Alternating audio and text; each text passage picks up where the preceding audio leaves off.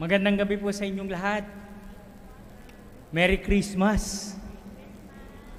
Pwede ba tayong kumanta ng isang linya man lamang at parang ako ay natatahimikan doon sa ating pagpasok kanina.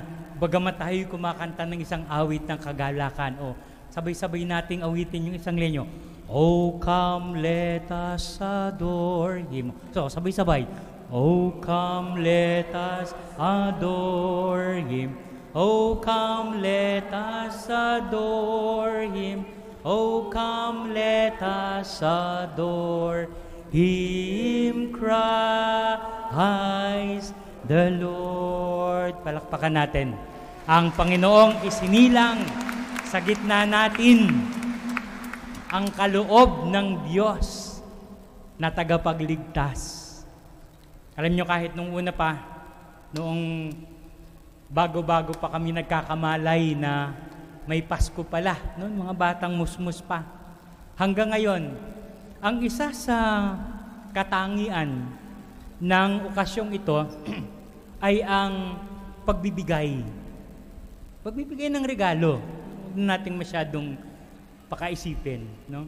Siguro ang iba sa inyo ngayon, dahil sa may pagkakataon na, ay mga naghanda na ng mga regalo, binalot.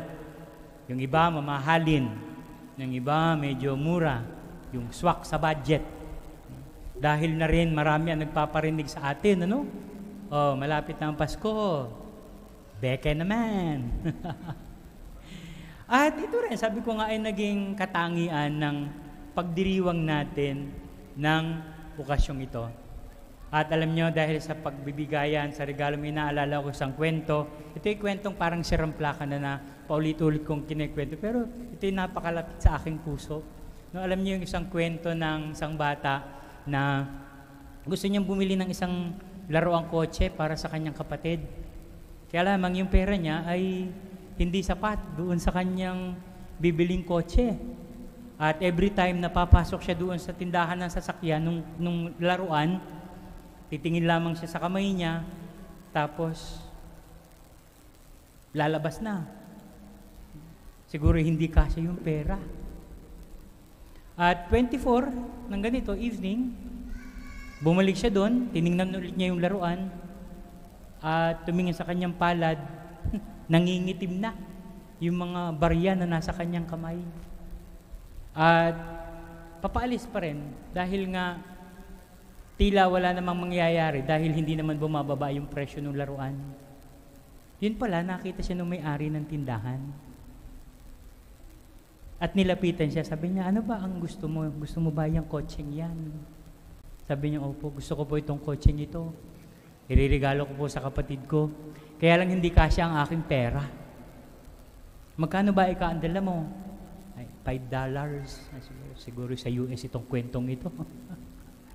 Sabi nung matay, naku, tama. Ngayong gabi, sale yan, yung kotseng yan. $2.50 lang. May sukli ka pa. At pag binili mo pa itong kotseng ito, meron ka pang isang loot bag galing sa akin. E di yung bata na may tuwan-tuwa, umuwi sa bahay, dala-dala yung kanyang regalo.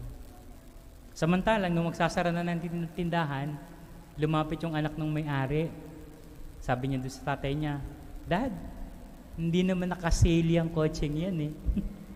Sinabi mo lang nakasale doon sa bata. Sabi ng bata, no. I decided to put it on sale. Tapos sabi niya doon sa anak niya, Merry Christmas. Kayo, magkano dala nyo ngayon? Magkano? Konti? Madami?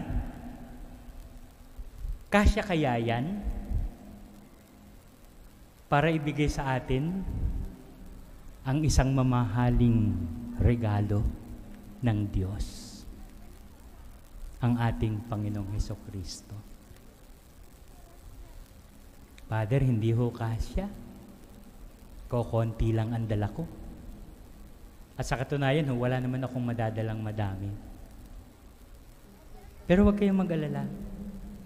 Sapagkat, sabi ko nga, ang panahong ito ay panahon ng pagbibigayan. At ang Diyos ay nagbigay sa atin ng isang tagapagligtas. Yung liwanag, yung gagabay sa atin, yung magliligtas sa atin, sabi ni Propeta Isaías. At yun din ang sinabi ni San Lucas na dumating sa atin ang anak ng Diyos. At kanya ngang naitalang papuri sa Diyos sa kaitaasan at sa lupa'y kapayapaan sa mga taong kinalulugdan niya. Ayan, isinilang sa gitna natin ng Panginoon. At huwag kayong mag-alala, hindi yan babawiin ng Diyos para sa ating lahat. Ibinigay ng Diyos si Jesus kahit kakarampot ang meron tayo. Sa ibang ang pagninila ay parang sinasabi na ibinigay ng Diyos si Jesus noong ang tao ay mahirap mahalin. At tayo na naririto, nawa ay bigyan natin ng pagpapahalaga ang pagdating, ang pagsilang ng Panginoon sa ating buhay. Alam niyo, sa aking paghahanda ay meron akong nabasang isang isinaad ni Cardinal Ratzinger pa noong sinulat niya ito. And later on, siya ay naging si Pope Benedict sa God and the World. Ano ang sabi niya dito? God is no longer just in heaven. God is no longer other, the incomprehensible one, but He is now also the one who is near us, who has become identified with us, who touches us and is touched by us, the one who can receive and who will receive us. In this sense, the entire originality of Jesus lies in Himself as a unity of God and man. Dahil sa kabaitan ng Diyos, nakikita natin siya kay Jesus. Dahil sa kabaitan ng Diyos, nahahawakan natin siya. Hindi lang nahahawakan, kundi natatanggap sa paraang ibinigay niya sa atin. Higit ay ang sakramento. Dahil sa pagdating ng ating Panginoon, ay nagkaroon ng hindi lang ugnayan, kundi pagkakaisa ang Diyos at ang tao. Nangyari yan dahil may Diyos na nagbigay ng kanyang bugtong na anak. Kaya nga, idudugtong ko lang ngayong taong ito, ang paglalakbay ng ating community ay paglalakbay na nagpapakitang tayo ay kasama ng Diyos. Tayo ay sama-sama sa pagsasalo, sama-sama sa pagkukomunyon, at sama-sama ring magbabahagi ng tinanggap natin, ng ibinigay ng Diyos. Bagamat sa tingin natin, hindi sapat kung anumang meron tayo para ibigay si Kristo sa atin. Subalit dahil nga doon, ay dito natin makikita ang kabutihan, ang kabaitan ng Diyos. Na bagamat barya, bagamat kakarampot ang meron tayo, ibinigay niya si Jesus, ang liwanag sa gitna ng dilim, ang pag-asa sa mga trahedyang ating nararanasan, at higit sa lahat, ang kaligtasan ng tao.